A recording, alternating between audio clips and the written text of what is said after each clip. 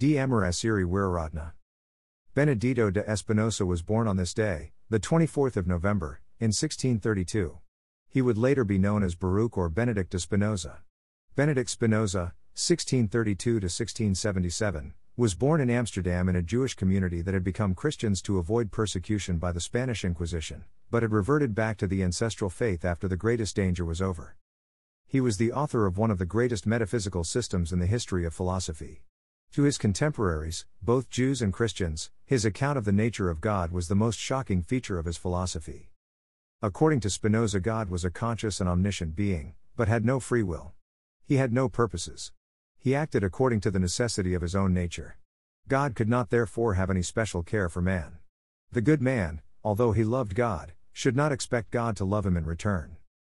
In 1663 he published his epoch-making work on Cartesian philosophy and set forth a pantheism which made God the cause and substance of the universe. His Ethics was not published until after his death. Spinoza is usually described as a Western philosopher. He is actually a puzzling figure, or as Schopenhauer described him, an Eastern plant growing in Western soil. He is a lone star growing in the philosophical firmament of the West. He appears to knowledgeable Buddhists as a purveyor of Vedanta philosophy. He would have been understood, appreciated and honored had he been born and lived in India. However, in fact, his teachings were anathematized by the Jewish rabbis and he was excommunicated as a heretic. He can be called the father of modern Bible criticism and the founder of the death of God theology. He shattered the personal God concept of the Judeo-Christian tradition and taught that God was an impersonal force, without desire, without activity connected with creating, sustaining and looking after his creation. He did not expect prayers from men. Hence, his view of God can be described as Vedantic, as opposed to the anthropomorphic God of the Bible. It is an irony of fate that the Jewish synagogue which excommunicated Spinoza later accepted most of his teachings. Today, 323 years after his death, Jewish life in the West is permeated with his approach to these matters. 3 of the modern reform movements in Judaism are directly traceable to his influence. His greatest work, his magnum opus theological political treatise, aroused the ire of the Christian theologians. They not only attacked, misrepresented and falsified his theory but attacked his character as well, their usual tactics for those who do not accept their doctrines as pronounced. One of them riot in 1702. Spinoza seems to have been hired by Satan to develop atheism. Some critics called him son of hell, dog, and skunk. Even scholars of repute such as Dehling of Leipzig University called Spinozism impious doctrine. These constant attacks on Spinoza were one of the causes of his later popularity. Because of this barrage, men of dispassionate judgment took the trouble to study his writings.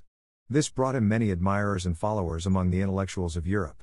In 1927, when the 250th anniversary of his death was observed throughout the Western world, Russia under Lenin proclaimed Spinoza the official philosopher and patron saint of the USSR. Before him the place had been assigned to Immanuel Kant. Therefore, it came to pass that the philosophy of the lonely Jew of Amsterdam became the official creed of the communist world. Christianity in Russia was replaced by Spinozism. Some eminent leaders of men have taken an interest. Lenin, Bismarck the Iron Chancellor, became admirers of Spinoza and, it is claimed that even Catholic Hitler read his works. Spinoza's preference for the aristocracy-governed state as well as his dictum that the sphere of the right is delimited by might appealed greatly to all dictators. Hence Bismarck's, Lenin's and Hitler's admiration for Spinoza. Nietzsche and Hegel were eminent Western philosophers who were followers of Spinoza. Hegel was so much taken up with his teachings that he said that which is rational bears the stamp of Spinoza. The rediscovery of Spinoza by the Germans contributed to the shaping of the cultural destinies of the German people for almost 200 years. When the Jewish authorities asked Albert Einstein, "Do you believe in God?" with view to taking punitive action against him for atheism, his reply was, "I believe in the God of Spinoza." According to Spinoza, a satisfactory philosophy should have the following requirements. 1. It must be intelligible, devoid of dogmas and inexplicable mysteries. 2. It must be consistent with the findings of science. Its teaching should not be discredited by the findings of science. 3. It must explain the main facts of life satisfactorily, for example, the problem of evil, a Christian extreme concept deriving from harmful actions by others, and the problem of suffering. 4. It must provide a worthy object for respect or veneration. Hence, it can be seen that any religion, to be useful at a personal level, should meet the standards of philosophical rationality. Hitherto philosophy in Europe had been divorced from religion. Spinoza broke with that taboo and brought philosophy and religion together, as is the case of the Buddhist and Hindu traditions where philosophy and religions are inseparably tied up with each other. Now, it can be seen by Buddhists that in terms of the four requirements stipulated by Spinoza, Buddhism fits well as a good, useful, practical religion and as the ideal philosophy because 1. Buddhism is intelligible, rational and has no mysteries. 2. Buddhism is consistent with the principles of science.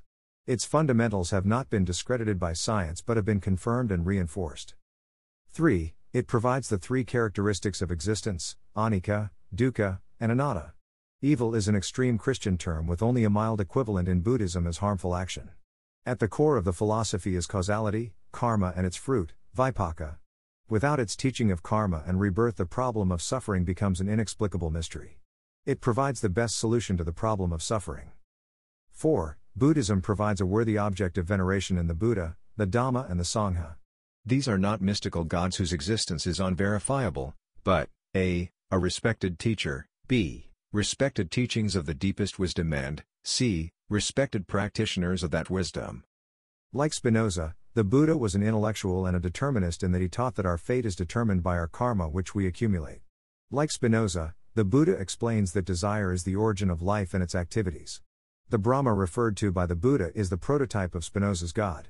Spinozaism, like Buddhism, is a philosophy deeply ingrained with religion. The triumphs of Spinoza were due to the well-founded principles he had developed. Similar principles made Buddhism great, too. Article resubmit to Ceylon Diary by ROS.